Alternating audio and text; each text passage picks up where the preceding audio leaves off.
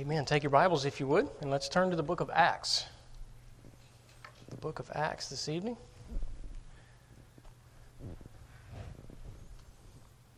All right.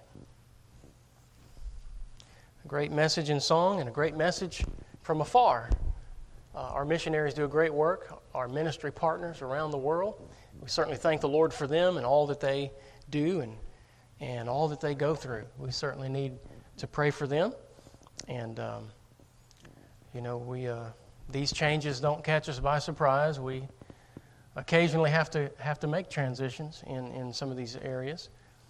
In our packet, we do also encourage our missionaries to prepare for the future and set up a fund for retirement and different things like that. And so we encourage them to do that. Hope they will.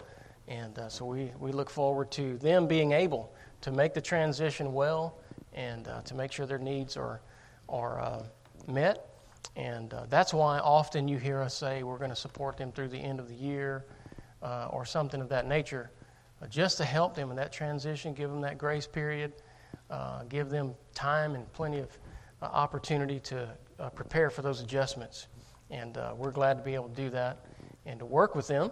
And we appreciate the great work they've done. And those that we're transitioning away from support, we certainly appreciate all that they've done. And we think of families like the Ariano family. Boy, 2 brothers in heaven today.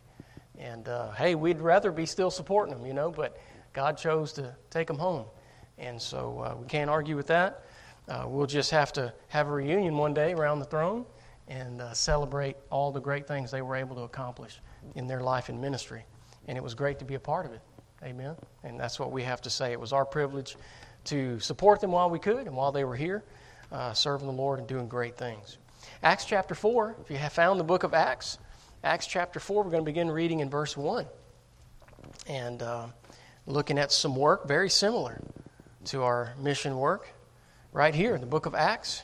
As the disciples take hold of the ministry God gave them, setting their world on fire. Let's pick up right here in verse 1. We're going to pray first and read down through verse 13. So let's have prayer together. Father, how we do love your word tonight. We love you, and we thank you for the privilege to be gathered together again on a Sunday evening. Now, Lord, this is our second opportunity to be blessed by good fellowship with Christian friends, and also, Lord, to be blessed by the reading of your word and prayer together. We just thank you for the opportunity, Lord, and we just ask that you would use this time that we have in your word. Lord, we pray you'd speak to our hearts. And Lord, let us see a little bit of ourselves in the scriptures tonight. Show us what you'd have us do and how we may learn from what we read tonight. Lord, I pray you'd lead us and guide us by your Spirit. In Jesus' name we pray. Amen. All right, verse 1, the Bible says in Acts 4, "And as they spake unto the people, the priest and the captain of the temple and the Sadducees came upon them, being grieved that they taught the people and preached through Jesus the resurrection from the dead." Now, if you just pause and remember, the Sadducees didn't believe in the resurrection. That's why they were sad, you see. All right? In verse 3, the Bible says, "And they laid hands on them and put them in hold unto the next day, for it was now eventide. Howbeit many of them which heard the word believed, and the number of the men was about 5,000. And it came to pass on the morrow that the rulers and elders and scribes, and Annas the high priest, and Caiaphas, and John, and Alexander, and as many as were of the kindred of the high priest, were gathered together at Jerusalem. And when they had set them in the midst, they asked, By what power, or by what name have you done this? Then Peter, filled with the Holy Ghost, said unto them, Ye rulers of the people and elders of Israel, if we be examined this day, examined of the good deed done to the impotent man, by what means he is made whole, be it known unto you all and to all the people of Israel, that by the name of Jesus Christ of Nazareth, whom ye crucified, whom God raised from the dead, even by him doth this man stand here before you whole. This is the stone which was set at naught of you builders, which is become the head of the corner. Neither is there salvation in any other, for there is none other name under heaven given among men, whereby we must be saved. Now when they saw the boldness of Peter and John, and perceived that they were unlearned and ignorant men, they marveled, and took knowledge of them that they had been with Jesus. Notice the last part of verse 13. It says they took knowledge of them that they had been with Jesus. I want to preach on that thought, evidences of companionship with Christ. And what a difference it makes to walk with Jesus. Amen? Thank you. You may be seated. Acts chapter 4, verse 13 verses here. A powerful testimony of what God can do through a few people who are sold out to Him. We see evidence of Christ, and so did those who examined the disciples. They looked on their lives. They watched their service and their behavior. And the Bible says they took knowledge of them, that they had been with Jesus. I want to ask you tonight, what was it that made it so obvious that these men had been with Christ? What stood out? What made people know? What connected the apostles, the disciples here, and the service they were rendering? What connected them to Jesus so clearly in the eyes of their examiners? Well, there's a few things that we can find in this text that tell us about these men and the difference that they made so that their association with Christ, their connection with Him became apparent. The first one, I believe, is what we want to talk about first, is found in the very next verse. Verse 14, notice the Bible says, "And beholding the man which was healed, standing with them, they could say nothing against it." I want you to notice, first of all, these disciples were big in their faith. They were big in their faith. You know, I wonder tonight, our perspective, our evaluation of faith is very important, because that is what determines everything else in our Christian life. We find here that the disciples were big in their faith. You see, the bigness of your God will show in your living. It'll show in your giving also.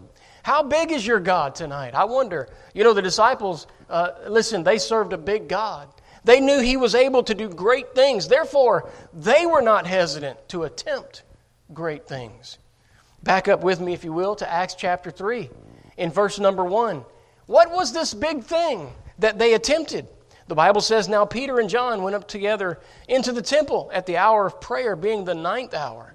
And a certain man, lame from his mother's womb, was carried, whom they laid daily at the gate of the temple, which is called Beautiful, to ask alms of them that entered into the temple, who, seeing Peter and John about to go into the temple, asked an alms. And Peter, fastening his eyes upon him with John, said, Look on us. And he gave heed unto them, expecting to receive something of them.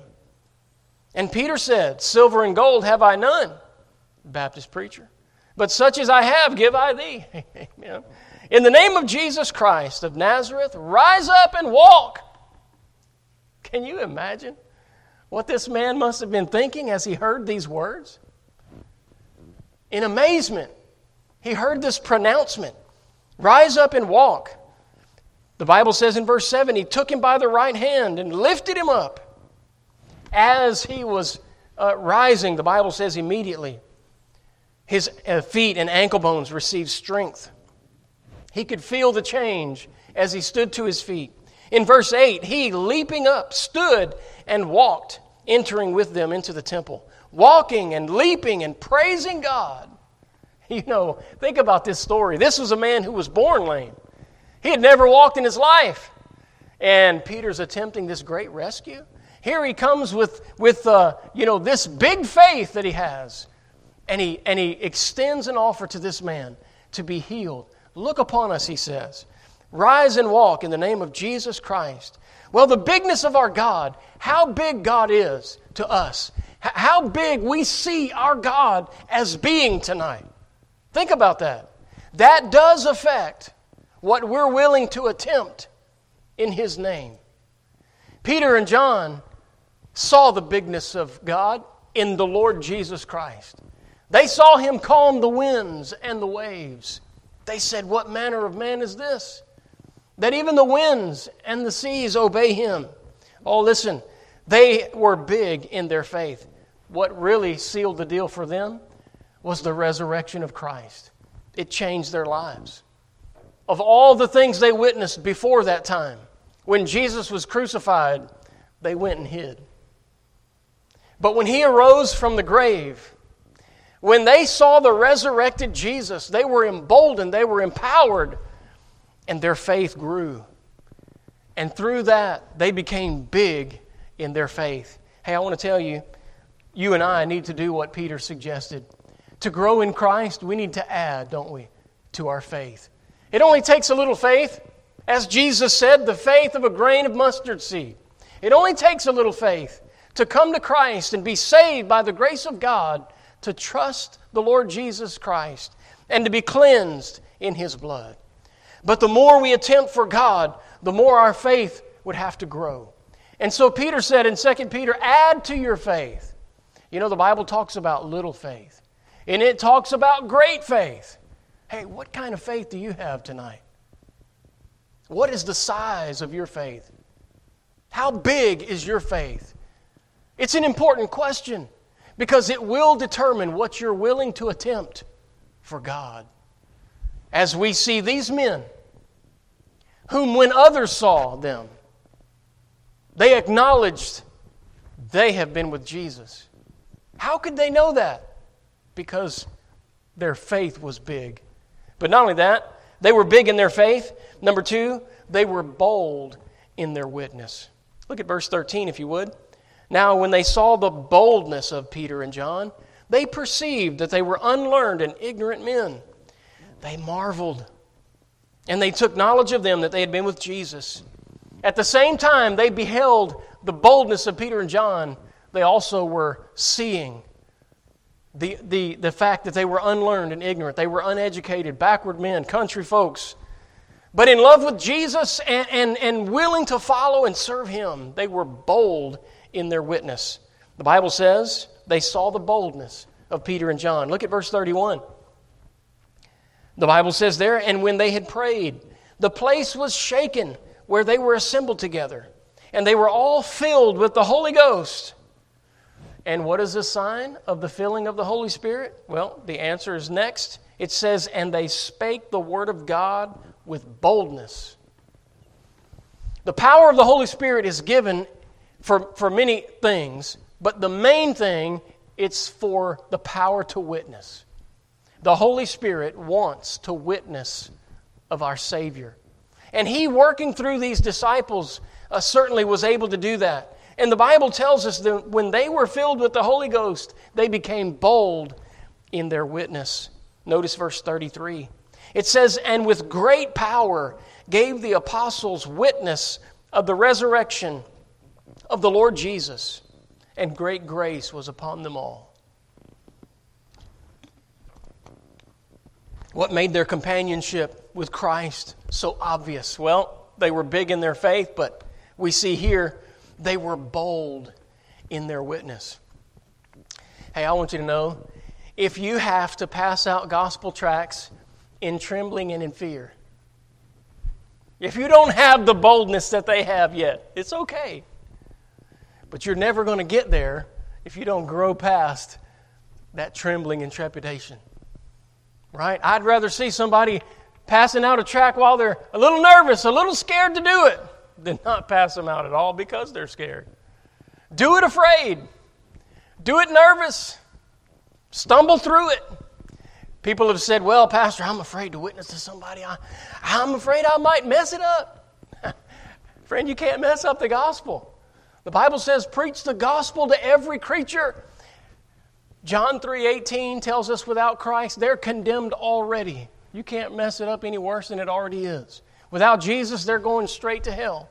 If you can draw an arrow, you can point them to Christ. That's all that needs to be done. Make it as simple as you can. Tell them the part you know. Amen? Give them something that contains the rest if you can. But be bold in your witness. Bold enough to extend that witness out. The disciples certainly did that. Hey, tonight, how bold is your witness? How big is your faith? These are the questions we need to be asking so that our faith is apparent. Our companionship with Christ is apparent in this time which we live. Big in their faith, bold in their witness. Oh, but that's not all. Go with me to verse 18. And the Bible says there that these disciples were brave in their stand. In verse 18, remember, they were being examined by the leadership of their day. They were under the inquisition of the spiritual leaders of their time. And the Bible says in verse 18, and they called them and commanded them not to speak at all, nor teach in the name of Jesus. What are you going to do with that? But Peter and John answered and said unto them. They didn't say it after them. They didn't say it behind them. They said to them. Watch what they said. Whether it be right in the sight of God, to hearken unto you more than unto God, judge ye. And then in verse 20, they honestly proclaim, for we cannot but speak the things which we have seen and heard. Can you imagine that? Peter is brave as he answers their charge. They commanded them not to speak or teach in the name of Jesus. Peter didn't just cave in and agree to that. It would go against what God commanded him to do. That's against the Great Commission and the call of God on our lives as Christians. We cannot comply with that request or that dictate, that command. We cannot comply with that. And so Peter and John said, is it greater to obey you or God? Judge ye. He said, but we cannot help but speak the things we've seen and heard. In other words, he said, we can't help but talk about Jesus. He's our everything. We've been with Him, and we can only tell what we know. They were brave in their stand. They were willing to answer their accusers. They were willing to speak to those, respectfully, by the way, respectfully speak to those who were in authority at that time, but they did not comply with the command to abstain from teaching in Jesus' name. And they told them so. As a matter of fact, in verse 21, it says, so when they had further threatened them, they let them go, finding nothing how they might punish them because of the people, for all men glorified God for that which was done. Hey, notice it says, for the people. For the people. You see that? You can write next to that verse in your margin. If you're a good Bible student, just mark that phrase, and out in the notes there, put peer pressure. Peer pressure doesn't just affect children and teenagers. It affects people. And we all feel the pressure that comes from our peers. And I want you to see that because I want you to know that positive peer pressure is found in the Word of God. And it is something that you and I need to utilize in our society today. We need positive peer pressure pushing back, supporting those who want to stand for what's right in our day. There are good civil leaders who want to take a stand for what's right, but they don't feel the support behind them. They don't feel the pushback from conservatives and Christians and parents like they should.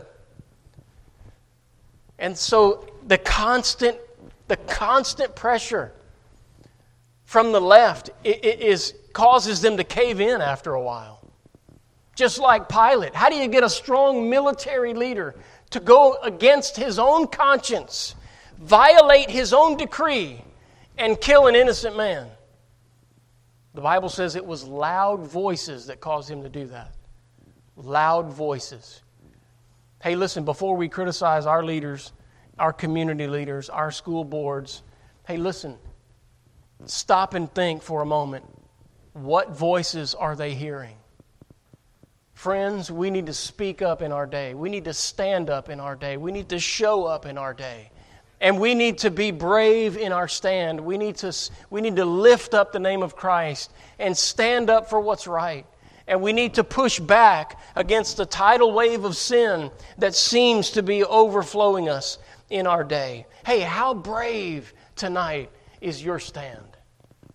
The apostles were willing to say to them, we can't help but speak in the name of Jesus. We're going to do it. Isn't that something? We will not comply. They didn't say it that way, but that's what they were saying. The power of their testimony. They were brave in their stand. So we see the evidence of their companionship with Christ The fact that they had been with Jesus was showing itself in their life because they were big in their faith, bold in their witness, brave in their stand, and there's one more in this chapter. Something else that stands out. It seems miraculous. But we find as we look further, these men and others were bountiful in their giving. Would you look at verse 34? The Bible says there in Acts chapter 4, verse 34, "Neither was there any among them that lacked, for as many were possessors of lands or houses, sold them, and brought the prices of things that were sold, and laid them down at the apostles' feet. And distribution was made unto every man according as he had need. And Joseph, who by the apostles was surnamed Barnabas, which is being interpreted the son of consolation, a Levite, and of the country of Cyprus, having land, sold it, and brought the money, and laid it at the apostles' feet." Isn't that something? Hey, tonight, they were able to take that, and they were willing. They had a heart for the Lord and for His work. They had a heart for others. And so they brought that money, and they laid it at the apostles' feet, that distribution might be made as was seen fit by them. Hey, I think it's a great thing. This is the biblical reason why I often say, if you can't trust your leader with the finances, then you got the wrong leader. Right? We find that God's Word gives clear instruction. We find that these men had big hearts. They had a brave stand, but they had bountiful hands. Bountiful hands in that they were willing to give. Hey, tonight, I'm not saying we ought to sell everything we own and bring all the money. Look, that's what God led them to do. I just wonder this tonight. When God nudges you to give, do you obey Him? Is giving a part of the practice of your faith and your Christianity? You know, in our services, when we receive an offering, that's not some just ceremonial thing we do. That's part of our worship. Giving is something we do for God.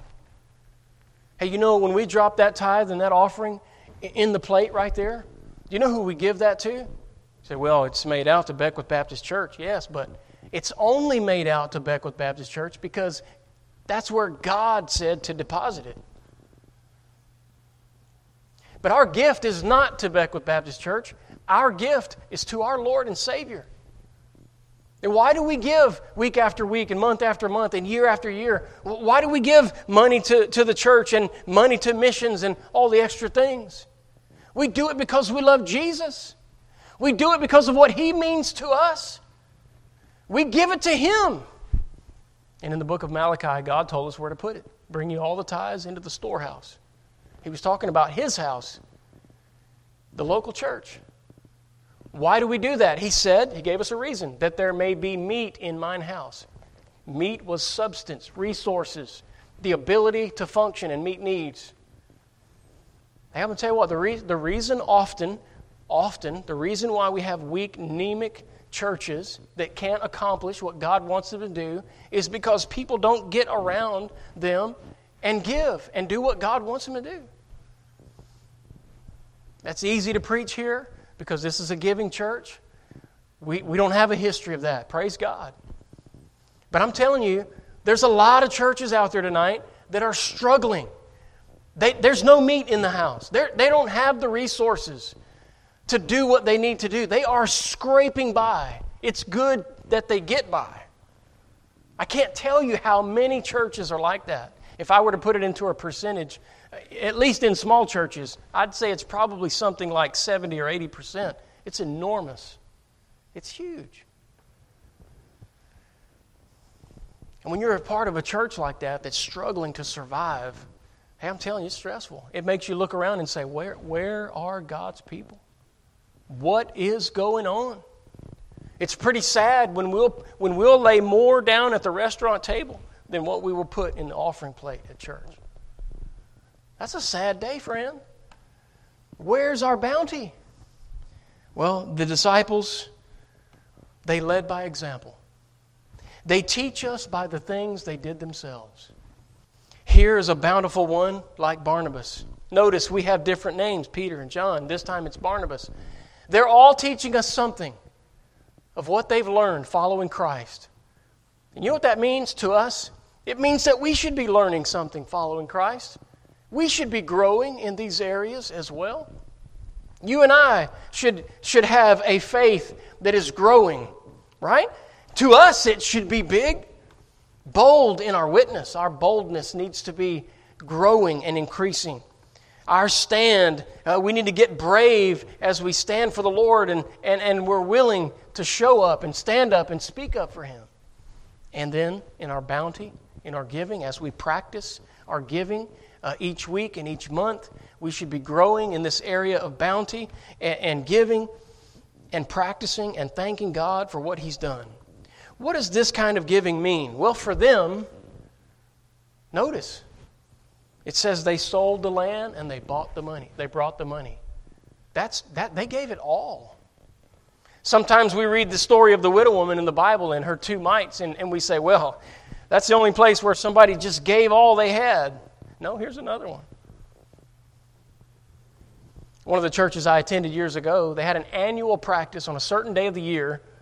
They had an annual practice of having a Give It All Sunday, is what they called it. And what was the purpose of that? They wanted to grow. They wanted to help others grow in their giving. To learn to become bountiful. So here was the idea. This is the way they taught it. They said, look, the idea is to be able to give in one offering the amount of your week's pay. And you know the first time I heard that, help me, Lord. Right? I was just a young man. I'd never given that much money. But I had frequently given all I had. But it wasn't that much. So at the time for me, that was a lot of growth. I said, hey, I don't know if I can do this. Well, so they would always start announcing weeks ahead of time. They would tell us, save up for this. Save up so you can do this. And many people got excited. Hey, I know one man gave his testimony. He said, I wanted to do this. I wanted to give the whole amount. I wanted to give it to the Lord. And so instead of, he did save up and prepared so he could give 100%, right? But he said instead of giving from what he saved, he gave that week's paycheck, signed it over. I said, wow. And you know, for him, that was a big deal. He was so excited. He said, I did it. If our offering is a gift to our Savior, then imagine what that must feel like to be able to set a goal like that. And by the way, you set your own goal, right? We don't really do it like that. We haven't done it like that here. Set your own goal and grow in your giving. I'm just saying tonight, it's great to become bountiful. And this bounty is evidence of being with Christ, because there's no one who's given more than Jesus. There's no one more worthy of our sacrifices and our offerings and our giving than He is. And that's why I remind us tonight when we give, it's not just to the church we give, it's to the Lord that we give. And that's why we receive an offering during the service. It's part of our worship. When we give to God, we're worshiping Him through that expression of our gift. It's a big thank you for the way He's blessed us. And that's certainly the way it was meant in this text as we read it. Can you imagine Barnabas coming with any other motive on his heart? But just a big thank you to Jesus. He was so excited about what God meant to him. And he gave. Bountifully he gave. At that time, he was setting records. Boy, no one had done that before. No one had heard of that before. Here was old Barnabas coming. Hey, tonight, how bountiful is your giving? How big is your God? How bold is your witness? How brave is your stand? How bountiful is your giving? Hey, these are the things that will help us grow tonight.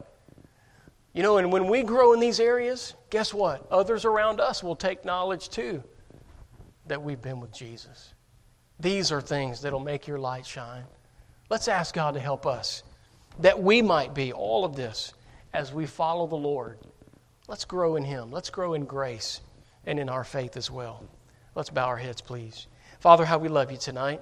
How we thank you so much for the testimony of these disciples and how their lives shine as such an example to us. Their growth is apparent. And Lord, how zealous they were, not holding anything back. They were just willing to be dedicated, sold out for you. Help us to do the same. And we'll thank you for all you do. In Jesus' name we ask. Amen. Let's stand with our heads bowed. If God's speaking to your heart tonight, let me extend this opportunity, this invitation for you to respond and pray about the things in your life and what God might be leading you to do, helping you to be bold and big and brave and bountiful. What great descriptions of a faithful servant. I submit to you tonight, Barnabas, Peter, John, all of these guys, they certainly were all of that. Maybe on different levels from each other, but all following the Lord. And that's how it ought to be here as we follow Him too.